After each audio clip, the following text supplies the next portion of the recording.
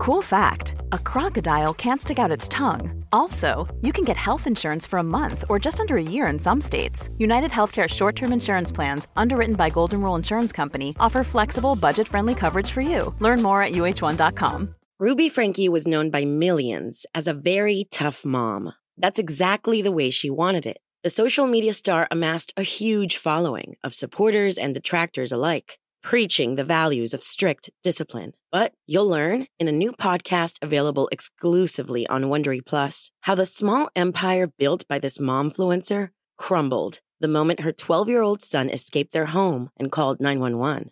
Wondery and Law and Crime bring you the new podcast, The Rise and Fall of Ruby Franke, which explores the allegations of starvation, torture, and emotional abuse leveled against Franke and her business partner, Jody Hildebrandt. Learn about the family's path to stardom, the depravity investigators uncovered inside the home, and hear in-depth analysis of the ongoing criminal trial. Listen to The Rise and Fall of Ruby Franke exclusively and ad-free on Wondery Plus. Join Wondery Plus in the Wondery app or on Apple Podcasts. The Two Norries podcast is proudly sponsored by Inline Eco, your trusted partner in asbestos removal and re-roofing services across Ireland. Your peace of mind and safety are our top priorities. For more information, visit inlineeco.ie. My name is Mark Lydon. I'm the Governor here in Loughan House. It's an open centre in County Cavan, just outside Blackline. It's a low security prison. We have 140 capacity. When you get here, it's different from what you'd be used to. It's different for us all, but here is great. You've got the visits, which are every day, all day long. There's no time limit on your visits. The kids can come up, they can see honestly a fabulous environment. It doesn't feel at all like a prison. There's a lot going on here. We've got the school as well. And one of our new innovations here with our music teacher Andrew is we formed a jail band. They're actually pretty good. It's a much more relaxed atmosphere. It's a low staffing model. You get an awful lot more responsibility. You work your way up to getting your temporary release programs where you go home once, maybe twice a month to be with your family. I think it's a great place to finish up your sentence, and I hope you enjoy the film that's coming and you get to see what we have to offer. Hello everybody and welcome back to the Two Norries podcast. I'm your host James and I'm joined as always by my good friend Timmy Down. Hi everyone. And we're up in Loughan House Open Prison in County Cavan, Blackline. Nice spot. We have a past guest on today. How are we doing, lads? Yeah. Damien Quinn. Yeah, how are things? It was 2 years since you were on. 2 years since I was on, yeah, and it's good to come back and kind of recap on where we were then and where we are now. Before we get into that, what's it like being back in Loughan House because you were here as a kid? Well, I was just saying there on the way in, like when I was here, like you might remember on the last podcast I mentioned my weekend away. Yeah, do you want to give us a reminder of what happened? Well, it was the weekend of the Man United and Chelsea 2008 Champions League final. I wasn't really happy up here. Just before, Loughan House is one of the open prisons as well in Ireland. Yeah. Just to confirm that. Yeah. But and like the education unit is outside the gate, so you can walk in and out the gate, so this particular morning, well, after the final, I said I'd take a weekend for myself with a view of getting sent back to the block, because I was doing different education down there that wasn't available here. So that was the plan, to get sent back. Got sent back after taking a weekend and got to continue my studies in Castlereagh. So I haven't actually been back up here since I took that weekend. But it's great to come back and check out the scenery, because it is a nice place to look out across the lake there and all that stuff. So it's a nice little spot. But when people hear about people breaking out of prison, they might think of digging holes with a little pick like Shawshank Redemption, but you literally walked out the gate and left the note behind you just to say, look lads, I'm not gone far, I just want to go back to the other prison to finish my course. Watched the Champions League and United won, that's why I wanted to go out and celebrate that. So I came back on the Monday morning as well, but like what I done that day when I left, I just put on 3 changes of clothes and walked out the gate. But I certainly wouldn't be advising people to do that. And you can actually get more time now for that. And it's not like you're escaping. No, it's completely up to you whether you stay or not, because the opportunity to stay here and finish out your sentence here is what every prisoner wants. So it's not about escaping from one of the main jails and getting over bars or digging a hole. It's like you just walk out the door and you do your own thing. Like, exactly. Look, it was here for me if I wanted it, but I made it clear to the governor when I first came up I didn't want to be here. Like, I enjoyed the peace of the block. You know, I liked kicking out my door at 7:30 in the evening. I was studying. You know, I had plans. It was just a space I enjoyed. Here, like, it's open, boredom can set in. I myself found myself doing things that I didn't want to be doing.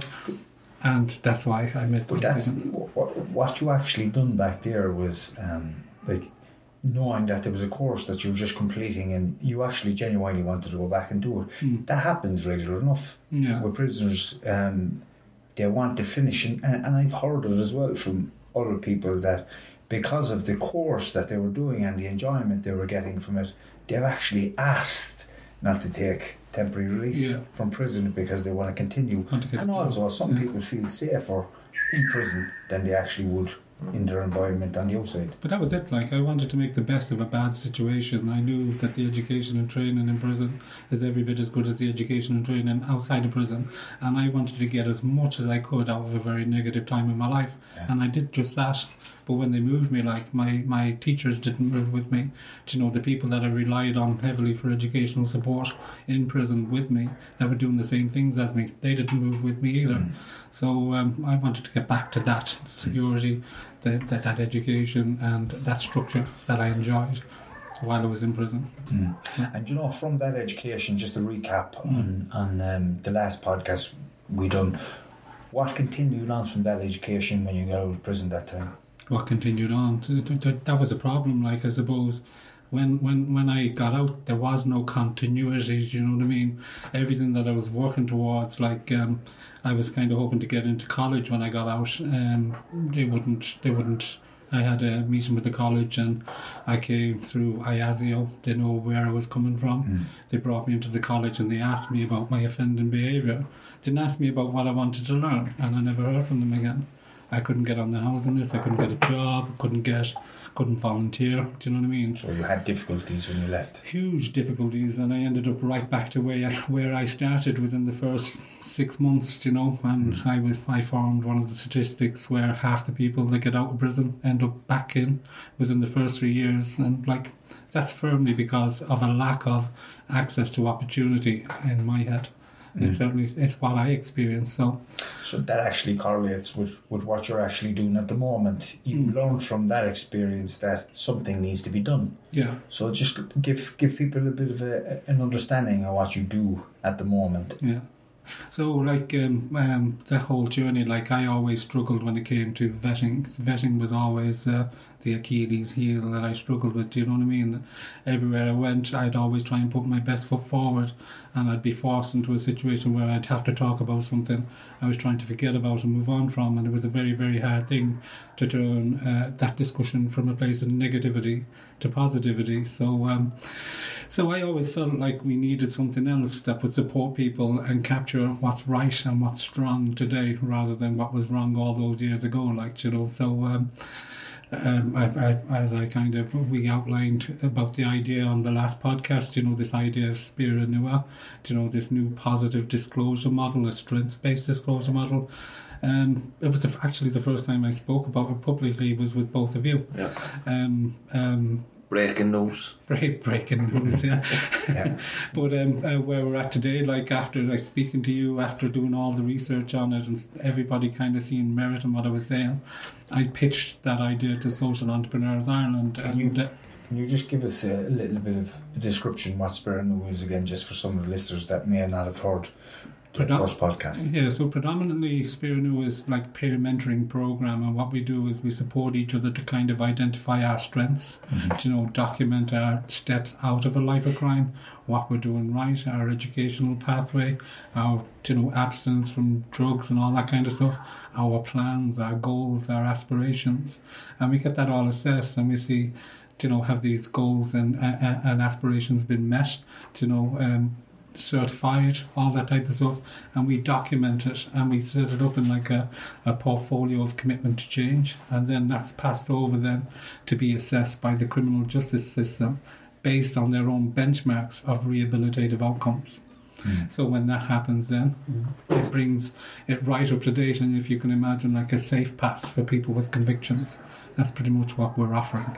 Okay. And you know, like if you want to start something up like that, or if you have an idea, like how do you go about it? How do you get funding? Or do you want to talk about that? Yeah, well, look, when I came off, it was a college project, and rather than gather dust on a shelf, you know, when everybody was saying, yeah, that makes sense, I couldn't shake the idea, so I pitched that idea to Social Entrepreneurs Ireland. I remember seeing the link on Facebook, and I was half kind of thinking, is this a bit of a scam or what? But I went and I gave them all of the details on my idea. They invited me onto the Ideas Academy, and we'd done a load of workshops around kind of storytelling, business development, business structures, and all that type of thing. And then we got the opportunity to pitch again. So I pitched, and I was an awardee on their Ideas Academy, and they funded the cost of startup and setting up the website and that type of thing. So that's up there now. Alongside that, then they asked me to come back onto the Action Lab, and again we went through the same process. Now I was kind of thinking about self-sustainability. It's all right getting funding, but the funding ends, you know, the project ends if you can't make it self-sustainable. So I was looking at kind of developing a disruptive coffee brand. Now they didn't run with that because it was a bit of a drift from what I was talking about. So we weren't successful there, but at the same time we were successful under Kickstart. So we got funding through Kickstart. It was out of the dormant accounts funds. It was probation and Department of Justice funding to do a feasibility study and kind of a commercialisation strategy, which is just finished now. And most recently then we got additional funding of Rethink Ireland to develop a companion app for when people leave prison. So then in my head, I would like to see people leaving prison with a free phone that's given to them with the app built in, and they will know where to access services if they get a sudden go on, you're out, because that's usually what happens. There's never any guarantees people can be at the gate to meet somebody. It could be out any day. So at least they'd have this, and they'd be able to find the services that are nearest to them until somebody connects with them. And as you're speaking there, I'm thinking, right, okay, a guy gets out of prison, he's struggling, okay, he has this phone, he has an app, okay, maybe on that app there's a group within his area or town or city where there's prisoners from prison previously, have a little group and they can connect as peers, and they have a little group then maybe once or twice a week, and they talk about the struggles they haven't been integrated back into society. Like it's a model like ANAGA, where people with lived experience help those that are on the initial path of recovery.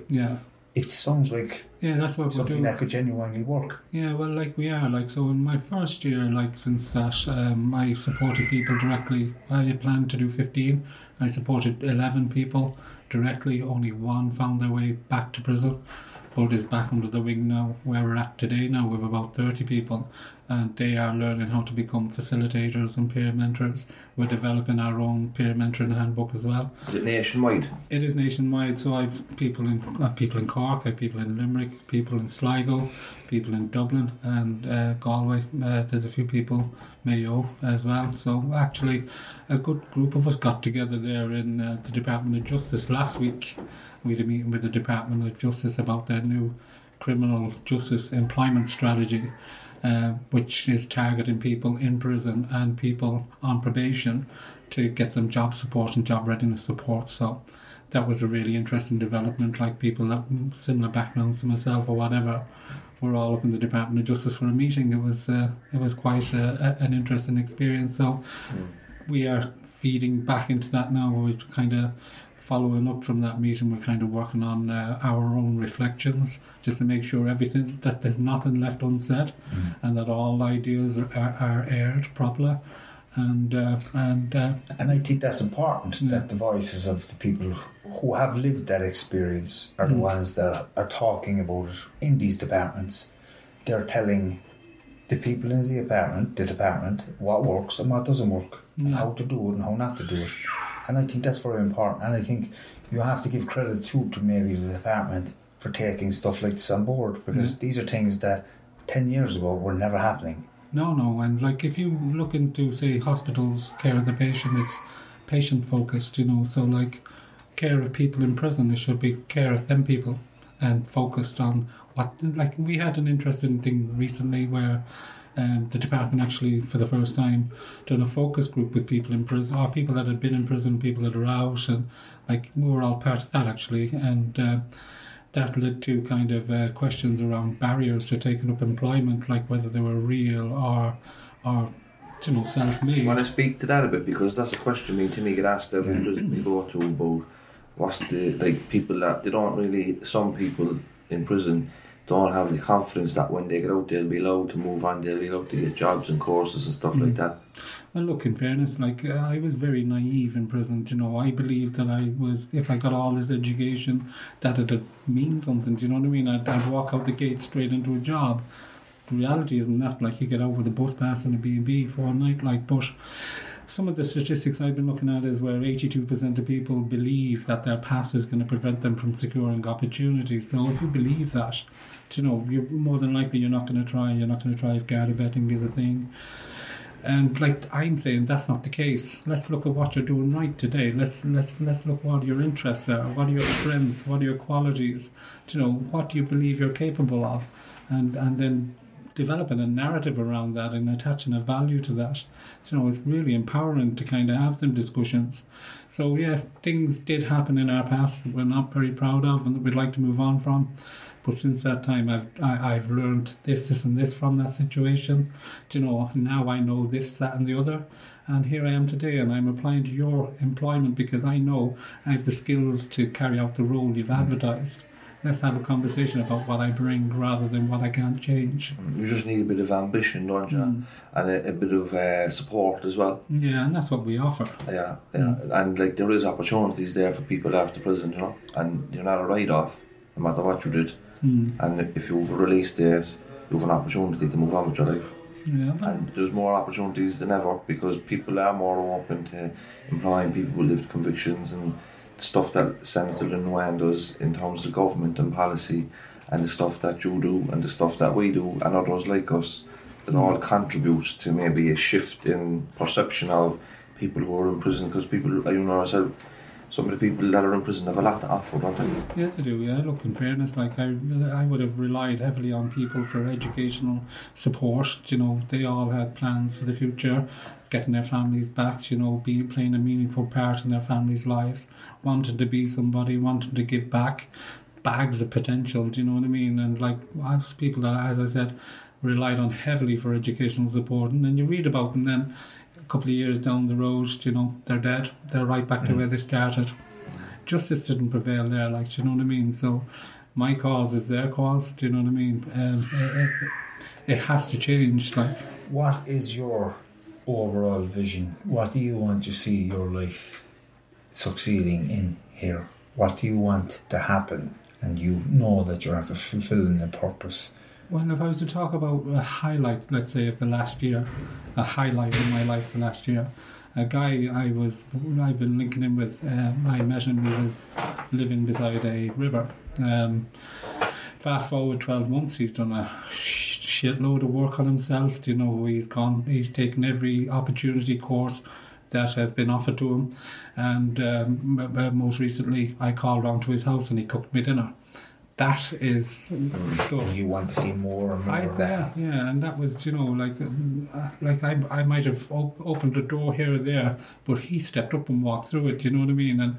And to go around and have him cook me a lovely dinner in his house after recovering from all sorts of chaos and homelessness and all that, that for me is what I enjoy being a little part of. I remember the first time we spoke on the first podcast, and we spoke about the Garda vetting process. And we had ideas, all of us had near enough similar ideas to how the Garda vetting process should be done instead of the way it is done now. Yeah. So we both said that maybe when somebody's out of prison, okay, there's a board that they go in front of, they look at what they have done through education, personal development, how well they're doing now with their counsellor or whatever else, and they look at it as a little like a parole board, and they say, like, this man, right, he's doing really well, let's put him on the system as in like, yeah, he's doing really well, his Garda vetting's there. And when somebody goes about the Garda vetting process, right, the Garda vetting is there from what they have done, but there's also something next to it that says, right, this man has done this in his past, but here is this note, this is what he's done since. You know, so you have this from the past and this from now, from the last 2, 3, 4 years. You know, instead of the Garda vetting coming up and they see this list of stuff saying he's done this, done that, and this and this. No, these people don't get context of the story of your life previous growing up, or why you became addicted to drugs and alcohol, why you got involved in criminality and all other sorts of stuff. Okay, all they see is the crimes. But I would love for people to see the good stuff. Yeah. Right, he's in recovery. He's helping here, he's helping there, he's involved with this charity. You know, he's done all this work on himself. He's learned that his behaviours from the past weren't doing any, serving him any purpose. But he has also had this stuff happen to him in his life.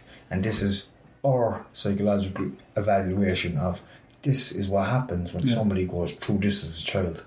Well, that is what we're doing. So, like, since the time, so we well, like, in fairness, another piece of stuff that does need to happen, and you'll be talking to ISM, no doubt, the Integrated Sentence Management Programme, and their officers, but when you get inducted into prison, you are told what you can do with your time. Do you know what services are available to you, what training is available to you, education, all of them types of things. And you, with the ISM officer, will make a plan on how to use your time well.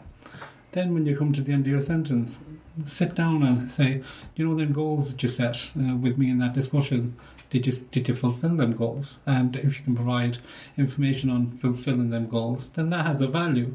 But when you look at desistance, like desistance starts from day one outside the gate. You'd have spent years working on yourself in prison to get yourself ready for that. Do you know what I mean? And that doesn't even factor into anything. So that is captured. Probation reports are captured. Referrals from, say, sponsors, letters of referral, that type of stuff.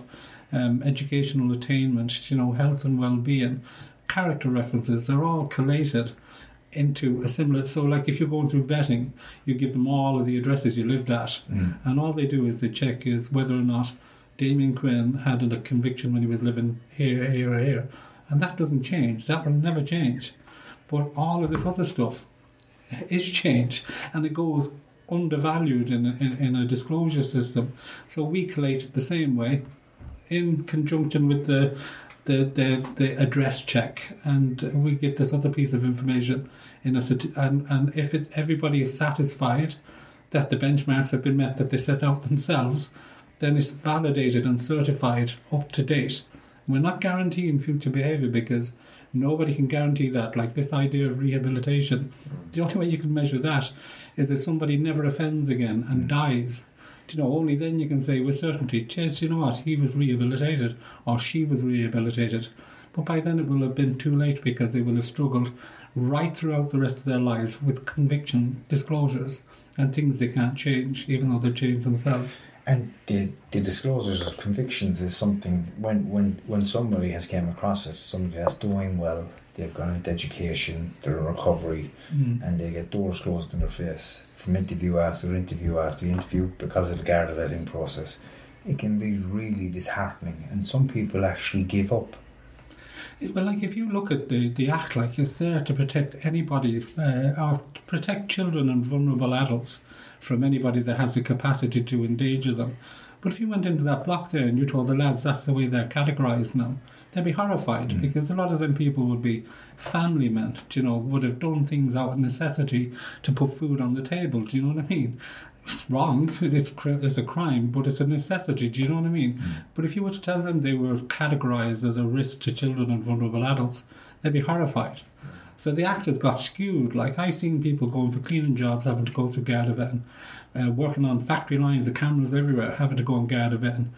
What does it prove? Like in my head, employers should really be saying how having a criminal conviction will impact on their ability to conduct business. And if they can't prove how that is happening, then they shouldn't have it in place. Because wider society has a role in terms of reducing crime, so that the individual can do what they can do. The Department of Justice, to prison, to probation, at some stage that person has a release date and they're gone from under the justice umbrella. And at that stage, we spoke at an international corrections conference in Porto, and there was a few different countries there. One of them that stood out was Singapore, which has like amazing services. It's only a single city state, huge population but very wealthy. The rates of recidivism the first 2 years after release were very small, but after that they were very high. And there was a lot of countries like that. But it's like, if you think about it, right, when somebody gets out, let's say they have a suspended sentence, or they're linked in with the Cork Alliance or Pathways to Change or the Pathways and all these other organisations, prison funded, probation funded projects. After about 2 years, they're probably not going to be under them anymore. That's gone, And if they're not able to integrate into society through education, employment, the recidivism, the reoffending rates go up after the 2 years, and that's nearly in all jurisdictions. That's because the crutch is taken out from under your... Yeah, you know, like, but the first 2 years after release, the first 12 months, but the first 2 years after release is critical. If they're not in education or employment or training within that 2 years, then you're out 2 years, you're after doing all this, your life isn't progressing.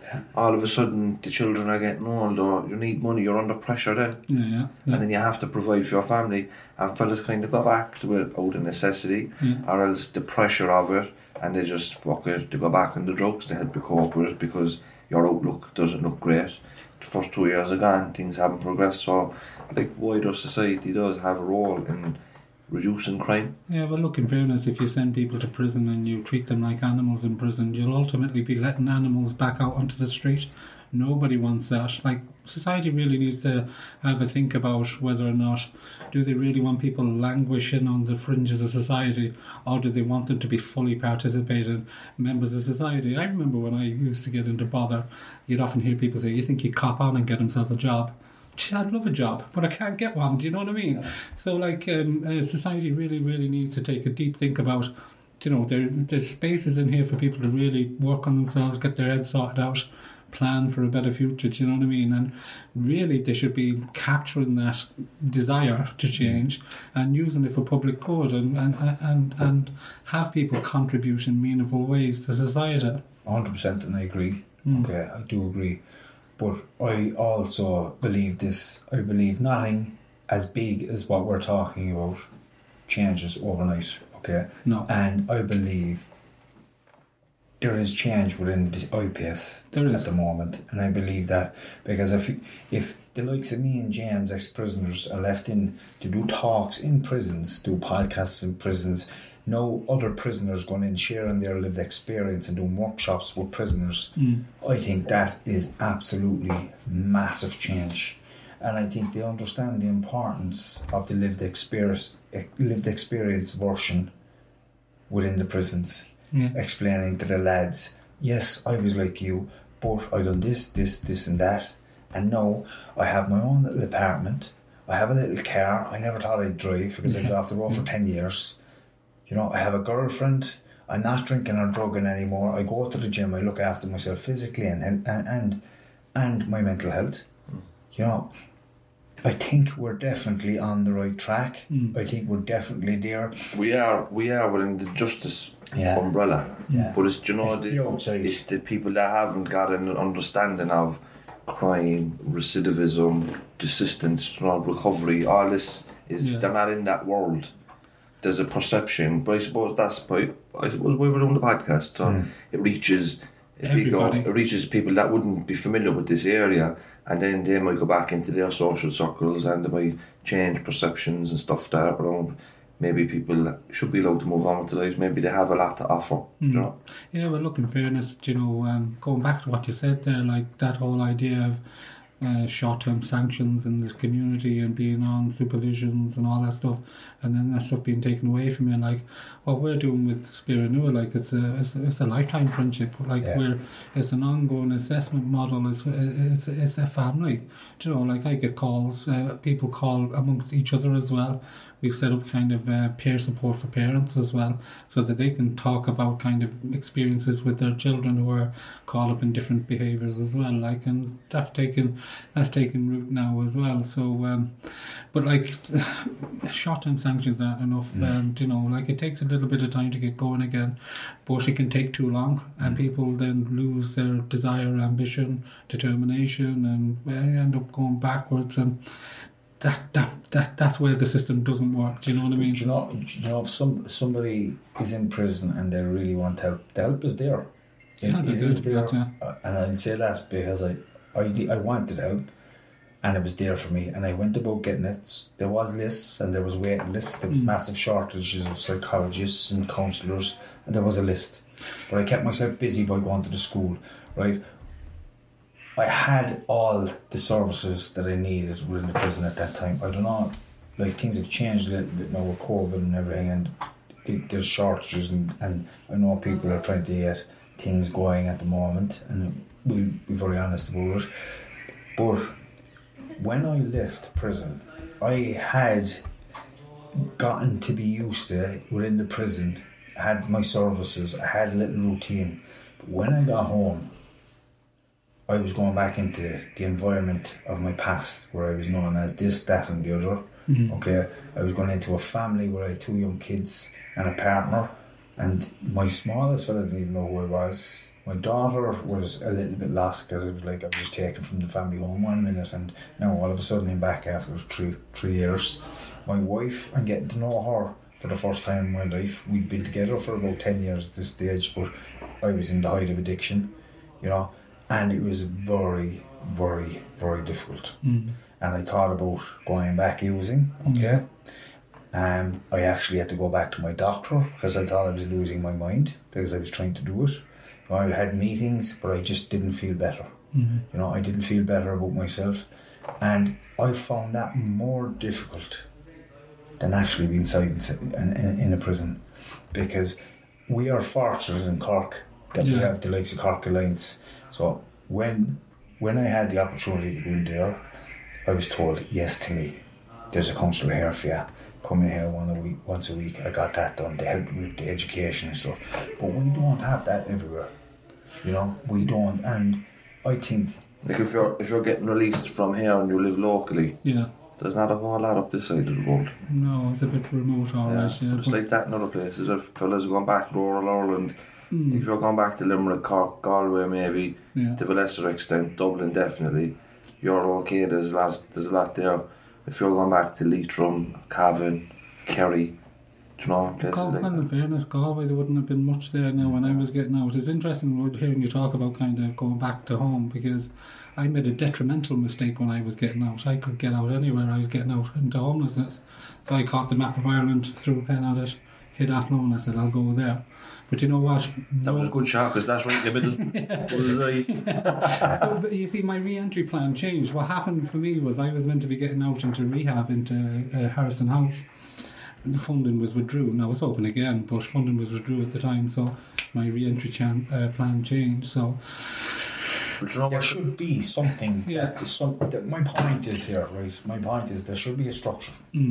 If we have people in prison, we're trying to rehabilitate them and get them to be a part of society. Prison is probably 30% of it.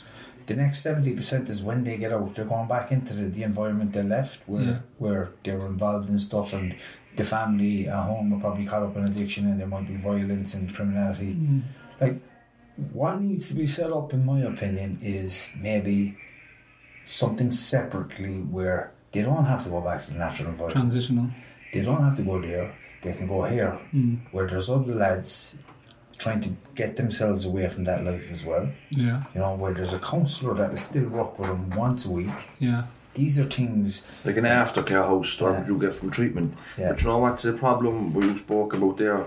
Kind of throwing the dart on the map, and I'll go there. But when I was working in a homeless hostel in Cork City, occasionally you get fellas coming that's just after getting released from Cork prison, but they're not from Cork. Now, when you're not from the place that you're residing, you can't get homeless services.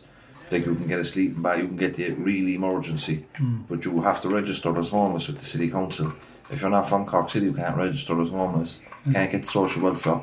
they send you back to your place of interest. Now, for a lot of fellas and girls, they either can't go home because they're in danger, or they don't want to go home because of all the triggers or whatever. Yeah. But they end up on the street begging or robbing and stuff like that because there's no services. So that centre of interest policy is very damaging for people that look for a new start elsewhere, you know? But that was my point, like, so I went to somewhere for a new start thinking, do you know what, I'll stay away from where I'm from, I'll get myself together, I'll come home when life is good, you know, and play a part in their lives. But I wasn't accountable to anybody where I went in Loughan, you know, and when things weren't working out then, I found myself slipping back into old habits and getting myself into trouble, and within no length of time when things weren't working out, I was right back to where I started, running from everybody, had to leave the country, and seriously caught up in a lot of stuff. And but you know, when I actually came around and got over all that went on and got home to where I knew people that I cared about, there was a level of accountability there, because I didn't want to put anybody that mattered to me through any of the shit again. And that was kind of the start. So if I had my time over again, I would have gone straight home. Like, I have very good friends that are still caught up doing what they're doing. They respect me enough not to do anything around me, and I respect them enough and love them enough not to expect them to change. You know what I mean? I made the decision that I wanted to change. Like, you can run as far and as fast as you like, but you'll never run away from yourself. Do you know what I mean? I learned that the hard way. But when I got home, around the people that mattered, and it wasn't easy, I couldn't get work, I couldn't get anything, but I was accountable. I had that level of responsibility to not want to put anybody through any shit again. And then I started a bit of self-care, long walks, a bit of fitness, then found a course. Found my partner, found a course, found a job by accident through a friend. But through all the normal channels of applying for these things, the barriers just kept shooting up, do you know what I mean? But when I actually stopped looking and found a few bits and pieces where there was no barriers, things started to improve. So, but like, that whole journey should have been easier, like, for somebody that was really, really trying to get as much as they can and plan for a better future inside. There should have been a bit of continuity there. What's your vision or forecast for the next 2 years? There's a really interesting, I'm pushing for, I don't know if you ever heard of Grow Remote. Have you heard of that organisation? So they reckon they've got 80,000 online jobs in prison, in the community. And you don't need Garda vetting to work in your own sitting room, do you know what I mean? You're not around people. So I believe there is a pathway there.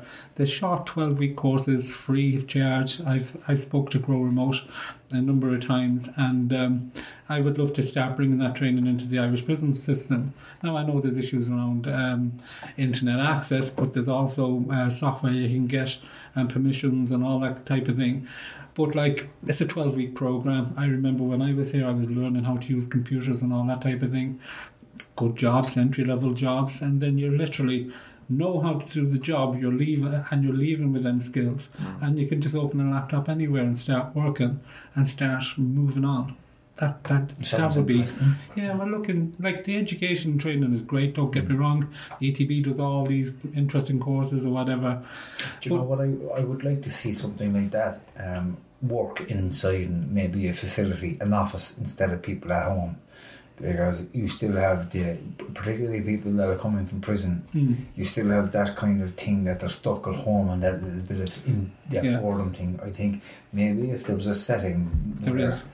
You do get where I'm coming from, because I wouldn't like to know that I'd be sitting at home on a laptop for something long time and clock my game. White suit or those stuff. It does. Like, in fairness, like, my office is my laptop. Do you know what I mean? And I get a lot of work done on my laptop. But like, with Grow Remote, they have remote working chapters where they meet up on a Friday. They go and have a cup of coffee, chat about work. But it's informal, and you know, you don't have to go through. In my head, you don't have to go through Garda vetting to do that, and we've had them discussions, and I've spoke to them about bringing the program into prison, and they're wide open to it. All we need is IPS to kind of say. And what kind of jobs is it? Is it selling, marketing? Is it selling online stuff? And computer programming, all that types of thing. You know, anything to do with the computer. It's all remote working. Sounds interesting. It is, and like, it's good pay as well, and all that, and you get holidays the same way as in ordinary employment. You know, bank holidays.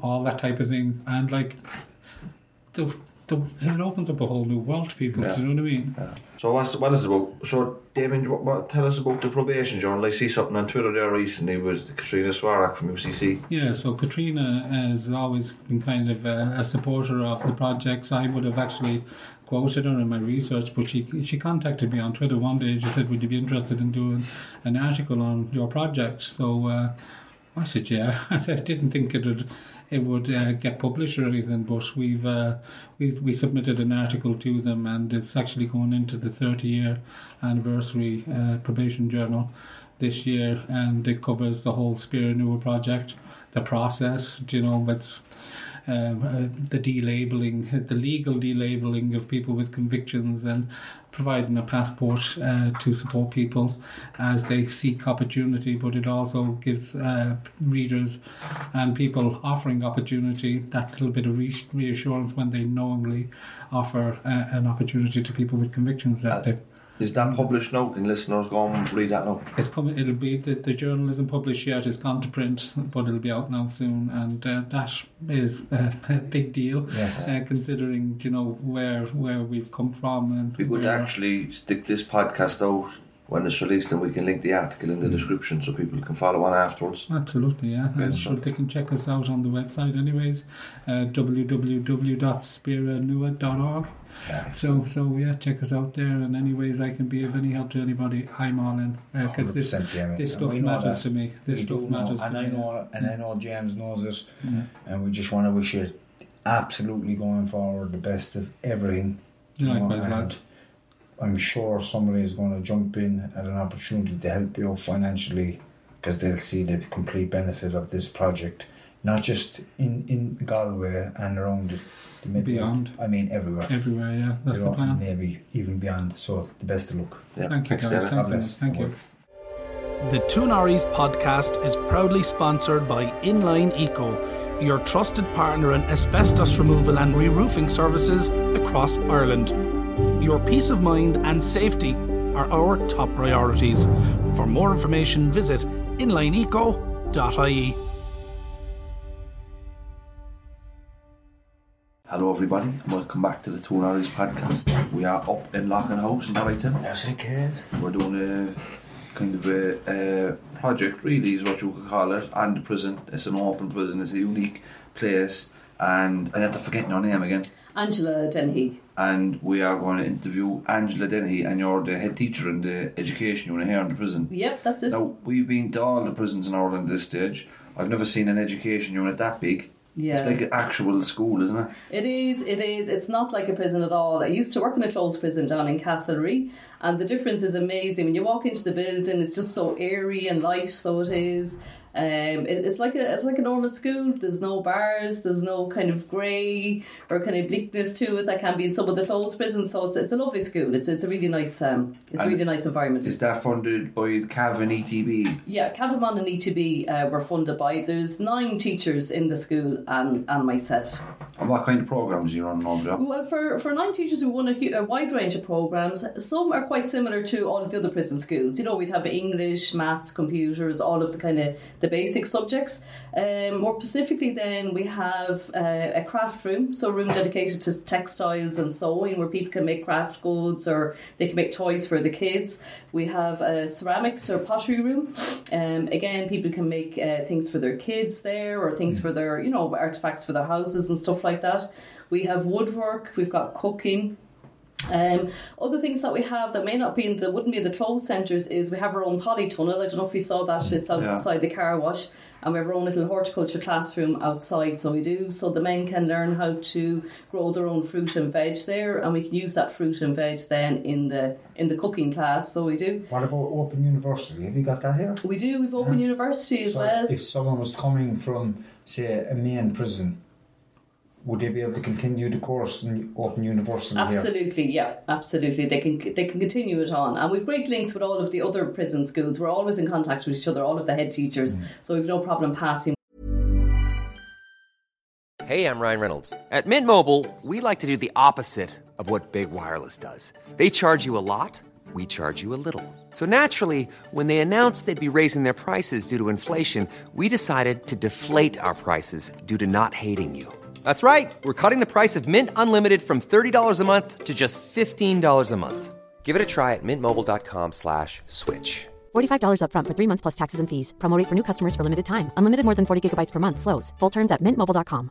Normally, being a little extra might be a bit much, but not when it comes to healthcare. That's why United Healthcare's Health Protector Guard fixed indemnity insurance plans, underwritten by Golden Rule Insurance Company, supplement your primary plan so you manage out-of-pocket costs. Learn more at uh1.com. Since 2013, Bombas has donated over 100 million socks, underwear, and T-shirts to those facing homelessness. If we counted those on air, this ad would last over 1,157 days. But if we counted the time it takes to make a donation possible, it would take just a few clicks. Because every time you make a purchase, Bombas donates an item to someone who needs it. Go to bombas.com/ACAST and use code ACAST for 20% off your first purchase. That's bombas.com/ACAST, code ACAST.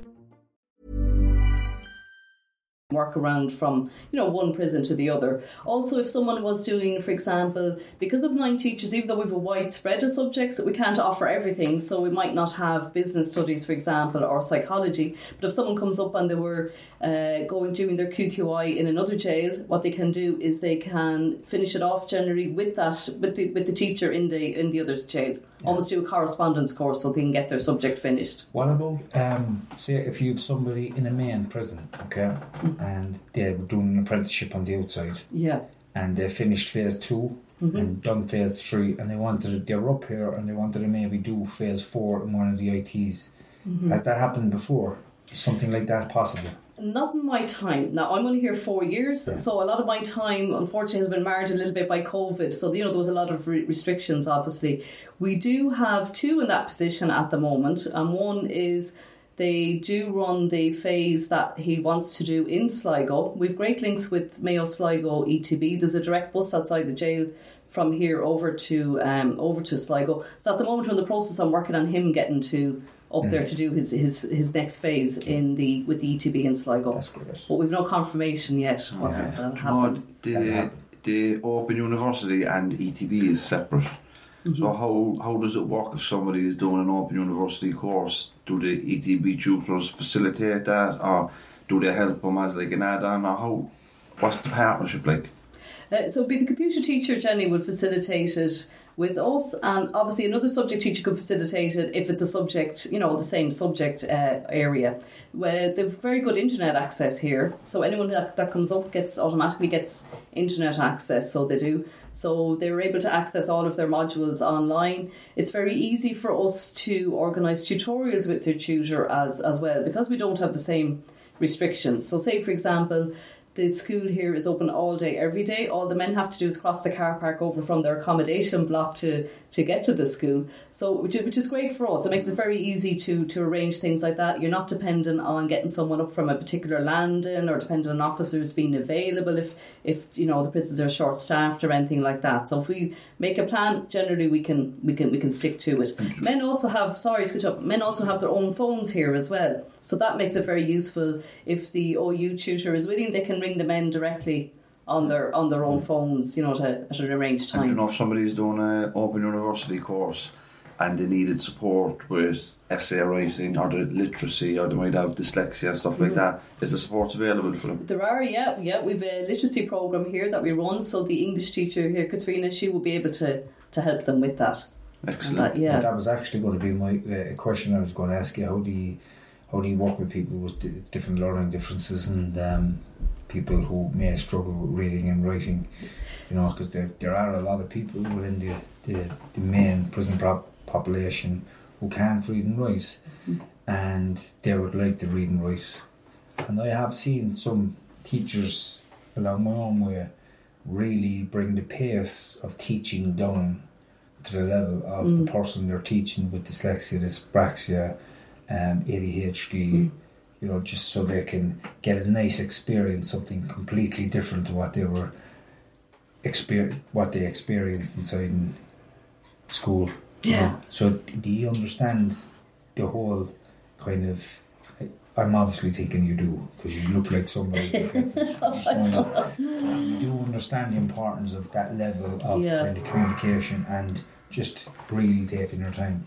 Absolutely. The prison teachers, they really are an amazing bunch of teachers in the wider education system. They're so adaptive, so they are, and they're so good at reacting to, different levels and abilities in the classroom and any additional education needs that people may have. We've 2 teachers who specifically deal with adult basic education, so that would be numeracy, digital literacy, as well as English literacy. So between the 2 of them, they can cover most things.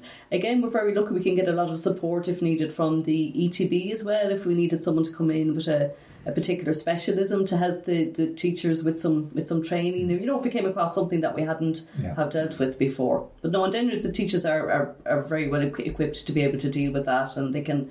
They'll all change their lessons accordingly. We have enough time to do one-to-one teaching here as well with any literacy students if they prefer to do one-to-one reading and writing classes. And again, we're so lucky where we've no restrictions. So if a teacher sets a time for the guy to come tomorrow, he'll be able to come. What do you enjoy about working here in this place?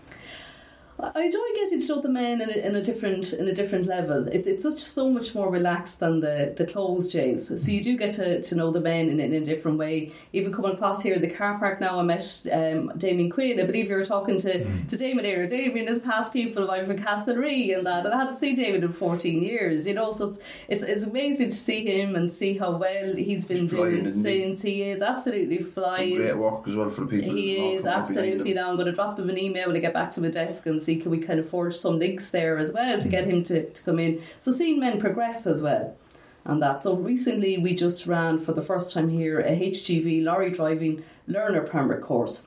So it's just to get the men as far as having their CPC card and get their learner permit so they can start the lorry driving lessons. So we had 12 start the course. Unfortunately 2 had to pull out. But we 10 just finish it, and it's great to see them looking up courses now, because at the moment Solis with the ETBs are running a huge amount of free lorry driving courses around the country, so they are. And to get on the course, you need your permit and your CPC card. Do you do the Safe Pass as well, and the manual handling? Yeah, they're run as well. Work training do organise them, so they do. So Mr. Kelly here with the ISM officer, he organises them courses. They're a big deal for some of the lads going out. Absolutely. Because if you have the Safe Pass and the manual handling, you can walk straight into a job, because there's so much construction work at the moment. Exactly, absolutely. And it's great to see the men achieve that and hopefully see them. Is there anything else you want to add? There's a couple of other small things that we do. First of all, we have a band. We have the Loughan House Band. I hope you get to see them play later. We're always looking for drummers, so anyone out there looking at this, if they're a drummer, we'd love to see you come up here. We also run what's unique to Loughan is an outdoor pursuits programme as well. So the men can go out on hill walks. Generally they can go out once a fortnight on hill walks, and the teacher also brings them out surfing, so he does in the summer at the end of the year. And we're trying to forge more and more links with Sligo, so we are with both the Sligo IT and the Sligo ETB to try and get more men out to do courses as well on the outside. What about personal development and also physical education? Do you have anything within the school for both personal development and physical? Yeah, physical education. We have a huge gym. I don't know if you've gotten a chance to see that. We'll have a look at it. Yeah. No, it's really big. Yeah, and our teacher is great. He runs. He does football training, so he does a boot camp every morning, which is almost like circuit training. That's a really popular class. So only there a few weeks ago, he got his football team from the outside to come in. That's the second time this year he got a football team from the outside to come in. I think they bet them again, Pat, in this. So twice now Loughan House have bet the teams from Donegal and Fermanagh. So the men really, really enjoy that, so they do. And that. Do you know, in nearly all the other prisons, if you're talking to the education people, there's challenges with lack of officers and detail and space and rooms. What challenges do you face up here, or if any? The challenge we would face from it's more of a challenge for us maybe than for them, but it is a challenge for the men as well, is when they start to get temporary release. So it's great to see people get temporary release, it really is. So they'll start off maybe getting out once a month for 3 nights at a time, and that can go on up to twice a month. But that can obviously interfere then with the routine. You know, the more often people are getting out in temporary release, the more their head is always conflicted. It's conflicted between home and to being here as well. To come back as well. Exactly, it is hard to see them. They can be a bit fed up when they come back. They're like like ourselves, maybe in the middle of November on a Monday morning coming to work. They're a bit fed up coming back, so they are. Or when you go away on the holidays or you leave for a few days and you're back and work on the Monday morning. Exactly. So that can be a challenge for us, especially if you want to run group projects. So we have to be very careful if we're running group projects that we can get a group that will be, that will be there. But having said that, we're so used to people coming and going even during the day. Like you'd get men here up to the school who come up from the kitchen. So they come up in their whites they come up for an hour in the morning and maybe an hour in the afternoon. And that really wouldn't be possible in the closed prisons because it's just so hard to physically move around the place and that. So some of the feedback we've gotten in other prisons was... and one of the prisoners put it very succinctly to me. He was saying, if you go to the school, I won't name the prison. If you go off to the school and you want to do woodwork, there's a woodwork shop. And if you want to do English, there's English class. And if you want to do crafts, there's crafts and art. He said, but if you're in recovery and you want to do the work on yourself, there's nowhere for us. Do you ever think that there be a specific program, maybe a recovery program, not just for addiction, but as Timmy was touching on, the personal development space, the life skills, the mental health, emotional intelligence, well-being. Do you think that there's a role? Would that be separate from psychology? Would it be psychology? Would it be education? Would it be both? Or would you like to see something like that? Absolutely, and it is an area I think that needs to be worked on. Here we have a psychologist now. George started about 4 months ago. So again, the school have already started to build good links with Jared. I know he's getting involved in our parenting course, so he has. We also had the Mental Health Week this year and the Amber Flag Week, and the Red Cross have been great in running overdose prevention facilitation courses as well. But there is definitely a lot of room for improvement there in that area, which we would work with psychology and that. I know Jared has started his own course as well, which has been going very, very well. Yeah, we look forward to seeing the school in a minute. Great. And sure, we'll document that and people can see it. Perfect. Nice to meet you guys. Thanks very much. Bye-bye. The Tunaries podcast is proudly sponsored by Inline Eco, your trusted partner in asbestos removal and re-roofing services across Ireland. Your peace of mind and safety are our top priorities. For more information, visit inlineeco.ie. Hello everybody, welcome back to the Tunaries podcast. We're here with my good friend Timmy Long as always. Hi everyone. Nearly skipped you there, Timmy. No, when I'm doing this the opposite way, I completely, do you know what happens? I get nervous and I forget to say it. Do you know what you says once or twice? Hello everybody, I am your co-host. I get caught up, you see, I'm not used to doing the introduction, but anything out of the routine can be all fucked up. But anyway, we're up in Loughan House. It's part of one little thing that we're doing at the moment up here, and we've a guest here, a prisoner. This will be anonymous.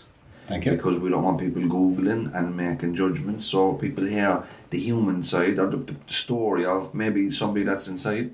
So we protect your identity, and thanks for putting yourself forward for this. No problem. Will you set the context for us of where you grew up, what life was like before you came here? Yeah, I grew up in Limerick City.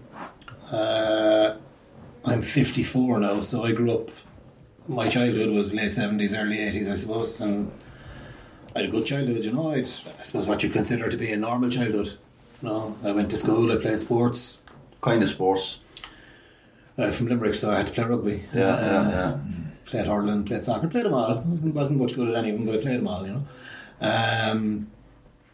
Just like I said, I had happy memories of it. Were you academic? Were you a smart kid? Yeah, I suppose I would have been. Yeah, well, reasonably. Yeah. Did you do well in school? Yeah, I did. Yeah. I've a degree. I had a degree in business studies before I came in here, but I qualified in 1991 with that. And were you working in business? I was, yeah. I worked in Dublin for over 25 years. What kind of a sector were you working in? I worked with the kind of a semi-state institute, Department of Transport. Oh, and how did it all go wrong for you? Gambling. It's the only thing that's. It's the thing that's put me here. It's the only form of a criminal conviction that I'd have, apart from minor motoring offences or whatever, all my convictions are gambling related. So, right, gambling became an addiction for you. Can you bring us back a little bit to when it actually started, or when was the even first time that you gambled? I can remember going to bookies when I was very small, when I was about 11 or 12, to put on a bet for my father. Now, my father had absolutely no gambling issues whatsoever. This was like a 20 pence bet he used to do every Saturday for fun. Like. But I remember one day he sent me to bookies and I had to do a bet for him, and there was something about the place, I think, that kind of I liked. I grew up, like when I say I had a happy childhood, I did, but I grew up with red hair, freckles and glasses. You know, and that brings issues. It does, you know. I mean, in context, like they're small, pissy issues. You're a kid, like when you're a kid, they're not small. You know, when you're getting constantly ragged and bullied and picked on because you have red hair and glasses, like. And when I went into bookies, I remember it was all full of old fellas. What I consider to be old fellas, like, you know, smoking and patting me in the head, and none of them were judging me. None of them were slagging me. The boy row in the air, walking around. Yeah. And none of them were slagging me about the red hair, and none of them were slagging me about the glasses. And I go, just listen to it. And I remember I did my first bet properly, I think, when I was about 15.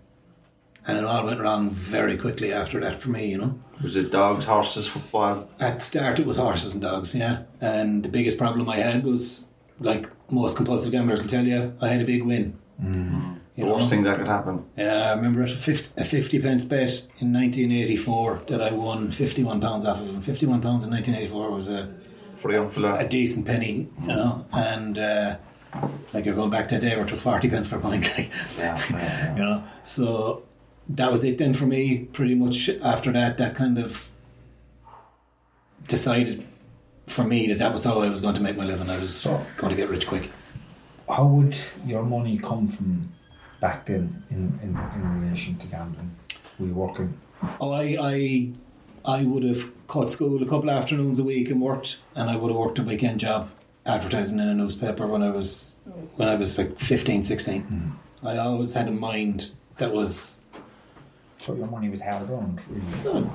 Initially it was. After that it became stolen. Yeah. You know? We'll get into that. So how did it gradually get to where it was? Got to a point fairly quickly with me. I remember by the age of 18, 19, I was kind of trying to study and I was trying to work, and it just... I think my personality just was the type of fella that wanted it all and wanted it now, and I found the gambling was a release from other kind of pressures that I might have had, and there was also the financial element of it, like, and it just kept me totally preoccupied. It got to the stage where I very quickly wasn't earning enough money. You know, if I was losing it. You know, quite literally, the minute I'd get paid, I'd have it blown in half an hour sometimes. Then there'd be the odd time, the 1 in 10 time that you'd win. You know, when you're just about to give it up, it pulls you back in. Yeah. But even when I was winning, it wasn't enough then, because the stakes just kept getting higher and higher and higher very quickly.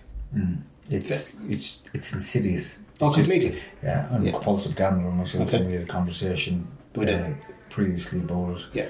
And I know exactly what you're saying. You know, there's absolutely no control over it. Once there's money inside in the pocket, or there's money somewhere else where you can get it, you will continue gambling until there's nothing there. Yeah.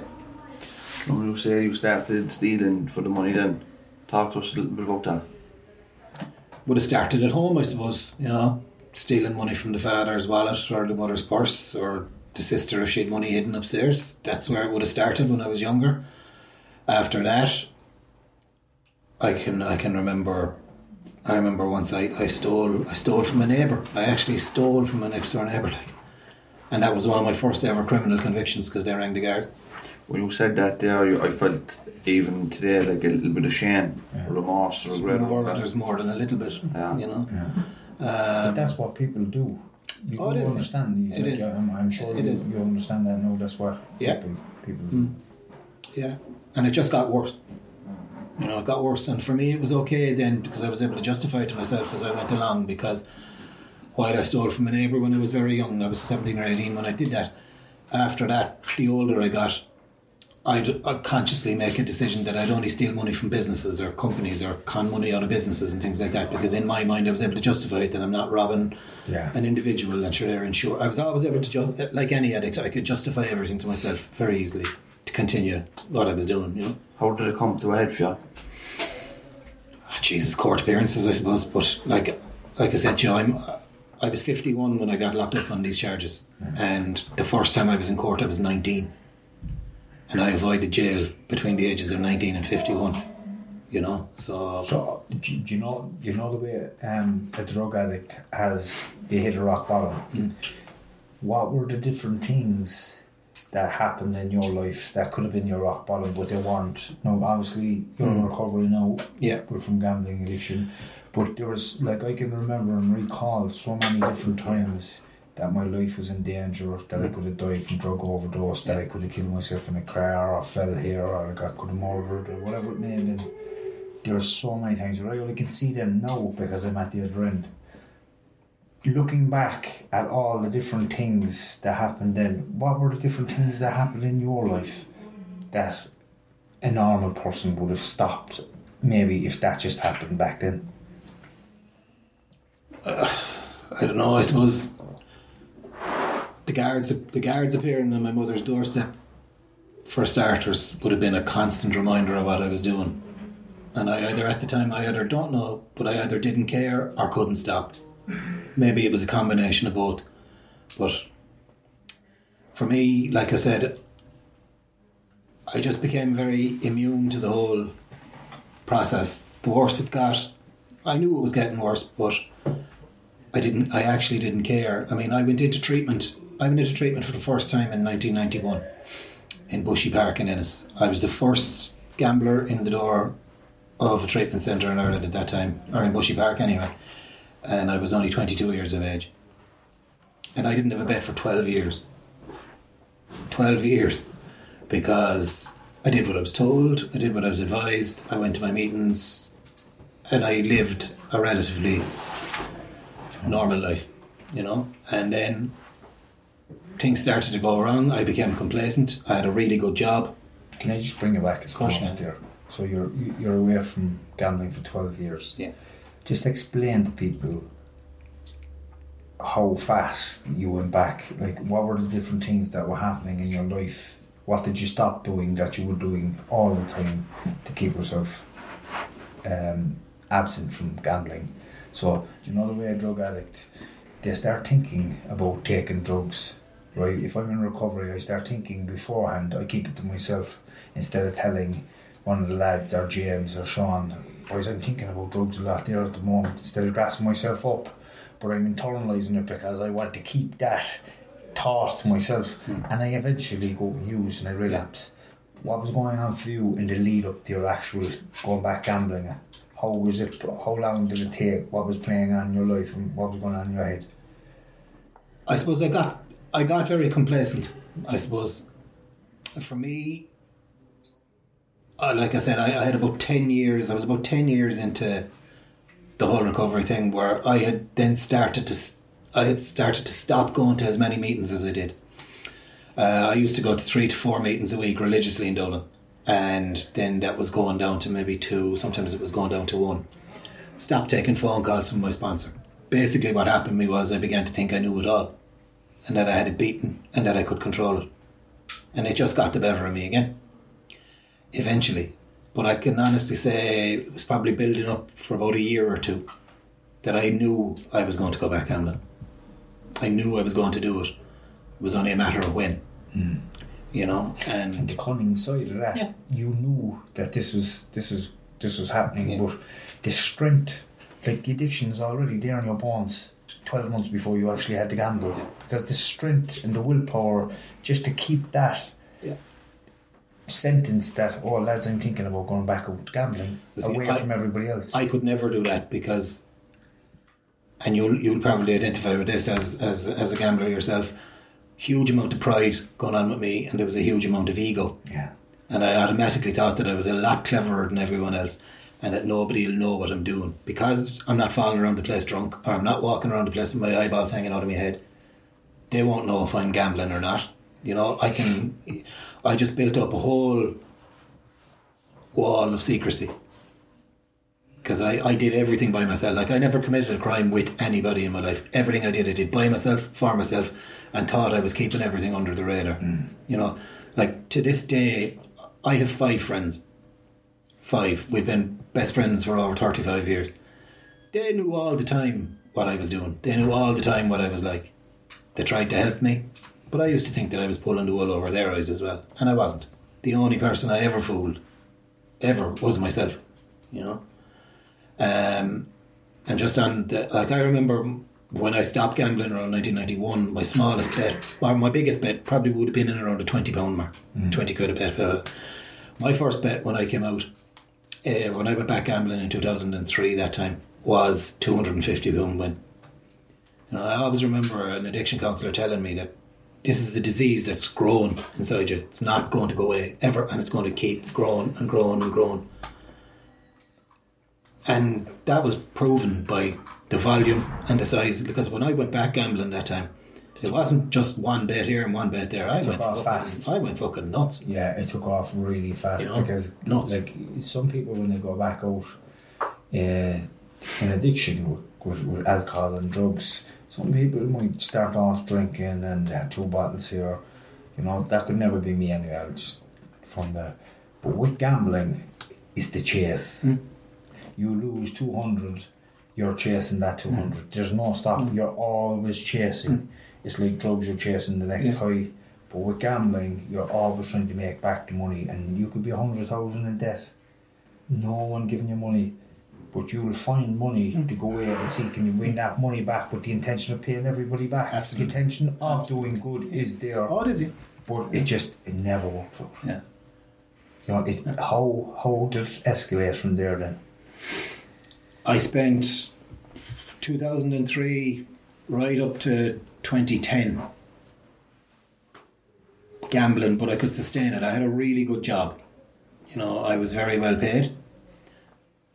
I developed a big network of clients, customers, things like that, people that I could always have access. I could always have ready access to money if I needed it. And even that wasn't enough.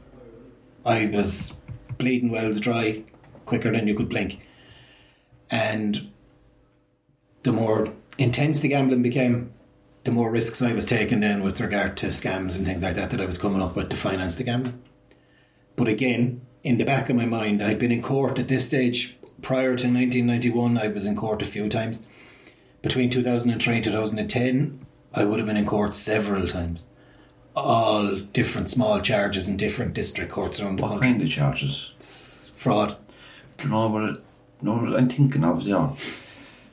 Do you know, let's say if you're in a drug addiction and you're going into court over a period of time, you're going to end up in prison a lot faster. But you know, with white collar crime like that, fraud like that, there's a lot more leniency given, and that's I suppose there was then. I don't think there is as much now, but and with me as well, there was a lot of cuteness involved.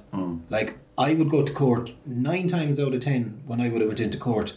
If I robbed you for 500 quid, I'd have that 500 quid paid back to you before I went into court. Yeah. Now, I'd have had to rob you to pay him back, but I was paying you back. So when I went into court, the judge was saying, sure, he's paid him back. There's no one hurt, and I was getting suspended sentence after. There's a lot of manipulation going on. Of course there was. Did you ever hear of Tony O'Reilly? I have. I've met Tony, yeah. Mad story. I suppose you could identify he was working in a post office. He That's put right. Nearly 2 million cash into Paddy Power. Yeah. But if you're in that position, you would have done the same. It's irrelevant how much money you have. Yeah. You know. Yeah. If you're in a position to access funds, even if they're not yours, you're going to do it. I remember in that period, I had become numb from the whole thing, and I remember like I could walk out of work on a Friday earning $3,000 a week with commissions and bonuses and all other things that I had put into it. I could walk out with $3,000 in my pocket at 5 o'clock, and by 7 o'clock I could have nothing. Gone.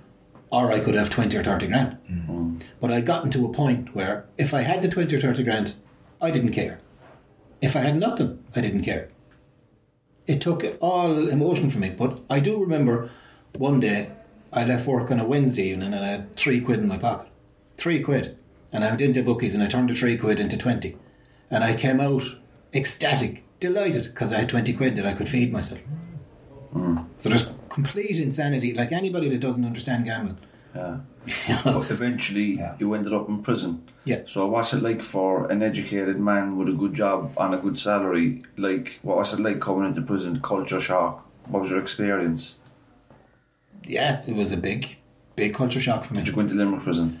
I went to Limerick to be committed, but I only spent the COVID quarantine period in Limerick, and they had to move me because I was morbidly obese going into prison. I was 28.5 stone. Like I couldn't walk 50 yards feet, and I couldn't climb a flight of stairs. So they needed to put me in a prison with a ground floor. So they sent me to Portlaoise, which was great. What weight do you know?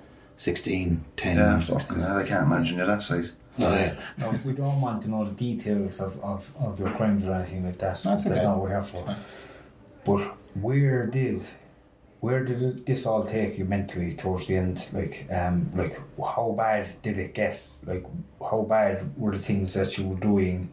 How far did it bring you? And like, do you know the way I look back at some of the things I've done when you feel shame, you feel regret and guilt, you know, and you say, "Jeez, I've done things that I thought I'd never do." But were you brought to that place as well in your own life, and did it bring you to a place that you said, like, this is not who I am at all? I have to look at this. I always thought that, but I couldn't get a grip on it, and I only got a grip of it when I came into prison with the help I got in Portlaoise off of a lady I talk about her in a while. But I always had it in the back of my head that I was too smart, I was too clever to go to prison, I was always going to beat it, I was always able to stay ahead of the system, blah blah blah blah. That's the way I operated. Arrogance, ego, call it what you want, but going into prison was a culture shock. With me then, you see, the crimes, they were getting bigger financially to a degree, but none of them were huge. Like, and again, I could have done an awful lot more damage than I did, but the reason I didn't was deliberate, insofar as I reckoned if I kept them all fairly low, I'd stay out of prison. Yeah. But I knew that it was an inevitability with the amount of them. Like, I had to end up in prison. I had no choice. Yeah, it's coming down. Oh yeah. I had guards telling me that for years in Limerick. What was it like when you got sentenced? The next closed in. Again, I knew it was coming, and I'd kind of resigned myself to it, but it's still very different when you have to go in there. I don't know if you've been in Limerick prison, like, but it's we were in there, yeah. It's not a very nice place to go, you know. Of all the prisons, and I've been in a fair few of them in this sentence. Like Cork prison would have been probably the nearest to Limerick prison, I'd say. Cork, I've been in Cork on remand because I was going to court. And the old one. The old one? Yeah, I was in the old one years ago for a weekend. Yeah. But as we're talking here, I think it's important to bring it back just one step. Okay, you were 28 stone stopping. Okay. Yeah. Your mental health was completely destroyed. You were definitely overeating. To be able to soothe yourself. Yeah. No, you were gambling and you were overeating as well. Yeah. So you were cross addicted. And you're obviously soothing yourself every time you have a knockdown with the gambling, with food. No matter what you win or lose, it doesn't matter, because that addiction is there as well. Yeah. Did you have to get help with the food addiction as well? I did, indirectly, not the way I should have done. Yeah. I collapsed one night in Portlaoise. Didn't know what happened to me. I woke up with 4 officers around me. I was in the shower, and they brought me to the doctor, and the doctor told me I had type 2 diabetes, and basically if I didn't cop myself on it, about 6 months to live. And since then you're down 12 stone? Since then I'm down 12 stone, yeah. Okay, man. And what's life like now? Obviously we're up in Loughan House. It's fantastic. For someone that's in jail to say his life is fantastic, but it is, because I can understand that. I've no worry. My only worry today concerns my mother. She's at home on her own with dementia, and that's something I feel hugely, hugely bad about, that I've left her in that position. But that's just something I've had to deal with. But that aside, my life is as good as it's ever been, to be honest with you. Do you think if you didn't go to prison, did you stop gambling before you came to prison, or was it something you had to stop the day before you came into prison? I was walking to court to be sentenced on the 14th of October 2020 in the pissing rain, and I was walking up William Street in Limerick with a kit bag in one hand, with my pyjamas and my tracksuits in it, and I was gambling on my phone in the other hand, on my way to being sentenced. So it was something that happened you got inside your under when you came into prison. You started to understand that you had a gambling addiction. Well, you obviously knew that. Oh, I knew, but but you got the help inside in prison. Do you know? I did. Yeah, I worked with a lady in Portlaoise called Loughan. Yeah. Loughan Clancy Kelly. She's a counsellor down there, and that and education, counselling, education, and help from the chaplaincy services in all the prisons I've been in have been what have done it for me. And that's very important to mention because of there's a massive kind of shortages within the prison system at the moment. Across the board, we can't get, and it's the same on the outside. But you obviously got the help you needed. Yeah, there was probably a waiting list. I was very lucky. Yeah. Insofar as I got my barrister to ask the judge to insist that I got it, and the judge made it part of my order. Yeah. So therefore, I suppose they looked at it and they saw it in the order, so they went, "I better try and get him in." That was a good move. Well, I needed to do it. Yeah, that was a good move because I can see here now, even from speaking to you earlier on, the changes in your thinking around addiction and particularly gambling, because I know how cunning that can be with all addictions. Like that still goes on for me there, where I might be passing the bookies and I can tell myself, I'm not a compulsive gambler at all. I can go in there and maybe do lotto numbers. I know for a fact I'm in there the next week and everything that I have is gone.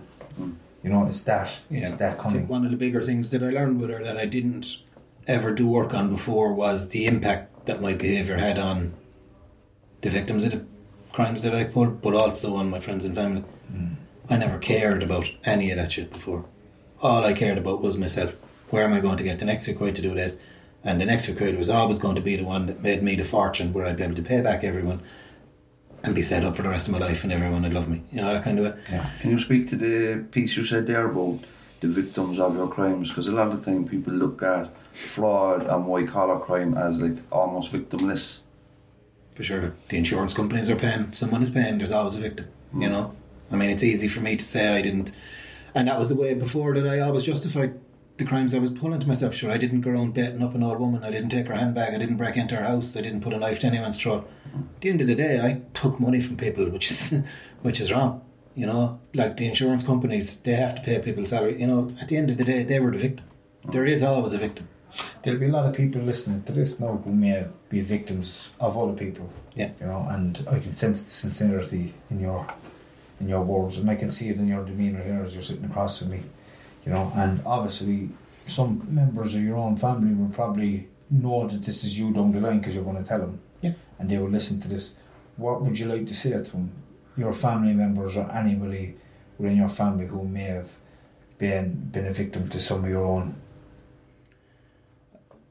I suppose the one thing I've learned is that words are very easy come by, especially with me. I'm educated, I'm smart, and I always had a habit of being able to say the right thing, you know. Yeah. To me, the only way I can really do this to people is action. Is for them to see me happy outside and to see me not doing this thing. Like, that's one thing that'll always stay with me is my mother and father, God rest them, they did everything they could for me to keep me out of jail. All those times they bailed me out, more times repaid, more people that came knocking on the door for money.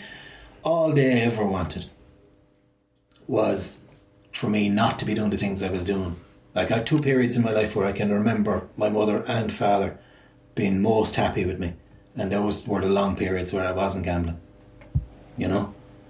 Like, so that's really the only way I know that I can show people that I'm genuinely sorry for the things I've done. Are you nervous about getting out and maintaining your recovery when you get out, or are you confident? Confident. You're setting up the supports. Yeah, and I've done a lot more work on myself. You were talking about personal development and things like that earlier. You know, I've done an awful lot of work on myself that I never did before. Yeah. You know, I did a lot of projects through education in school, mostly, and I've done a lot of work one-on-one with chaplains and with counsellors. And society is looking out. Is looking out for more people like you, like people who have experienced gambling addiction, and you've came through so much. Maybe the next route that you do go down is maybe down the route of helping people that are caught up in some form of addiction. Well, I understand it better. I've done a lot of stuff in here. Hopefully that'll stand to me when I get out. Like, there was there's a writing in prisons competition, as part of the Listowel Riders Festival, which is a huge festival every year. And I've won the prize, the overall prize, for the last 2 years. But this year, because I'm in an open place like this and I'm given a temporary release programme, I was invited down to Listowel a couple of weeks to receive the award on the awards night. And there was like a packed house, there were 600 people there, and I had to get up and speak about why I was there. And I was very kind of nervous about the whole thing. And but the genuine response that I got off of people afterwards was just incredible. Like, I mean, I was kind of hiding away and hoping people wouldn't come over to me afterwards and this, that and everything. And everybody that just came up, just, you know, like, I got a standing ovation on the night. You have good way with words, obviously, if you're creative writing. Yeah, but I enjoy it. Yeah, it's something I do. It's something I like doing. And it was a big part of what helped me get through prison, you know. And does it flow, or do you have to put thought into it? Bit of both. Bit of both. Yeah. I'm a natural bullshitter. Like, I'm a compulsive gambler that's able to rob people out of money with my gob. So be a car salesman. Well, there you go. So yeah. Just to bring it back a touch there, just for anybody that's listening, we were talking a little bit about gambling being the silent one. It's the addiction that you can't see. Yeah.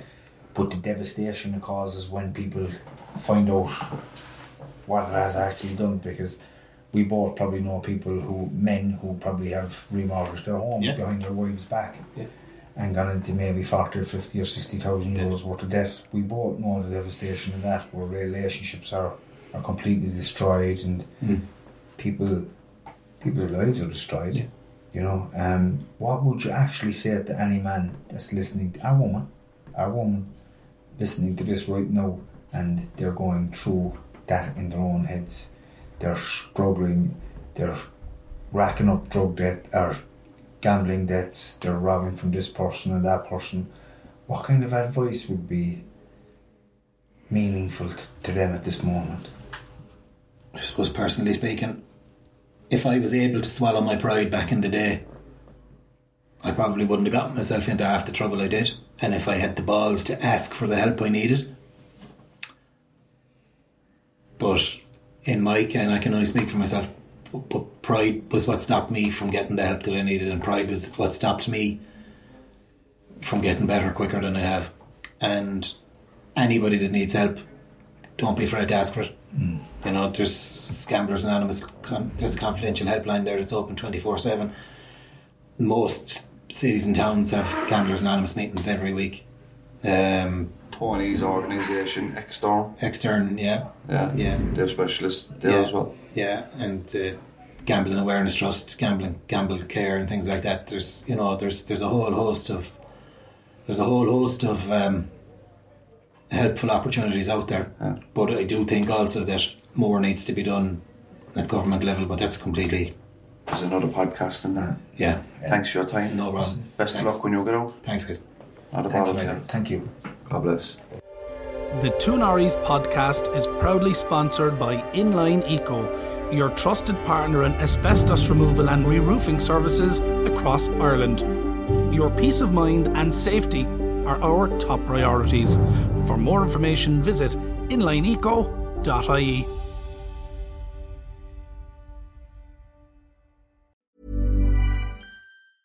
Ruby Franke was known by millions as a very tough mom. That's exactly the way she wanted it. The social media star amassed a huge following of supporters and detractors alike, preaching the values of strict discipline. But you'll learn in a new podcast available exclusively on Wondery Plus how the small empire built by this momfluencer crumbled the moment her 12-year-old son escaped their home and called 911. Wondery and Law and Crime bring you the new podcast, The Rise and Fall of Ruby Franke, which explores the allegations of starvation, torture, and emotional abuse leveled against Franke and her business partner, Jody Hildebrandt. Learn about the family's path to stardom, the depravity investigators uncovered inside the home, and hear in-depth analysis of the ongoing criminal trial. Listen to The Rise and Fall of Ruby Franke exclusively and ad-free on Wondery Plus. Join Wondery Plus in the Wondery app or on Apple Podcasts.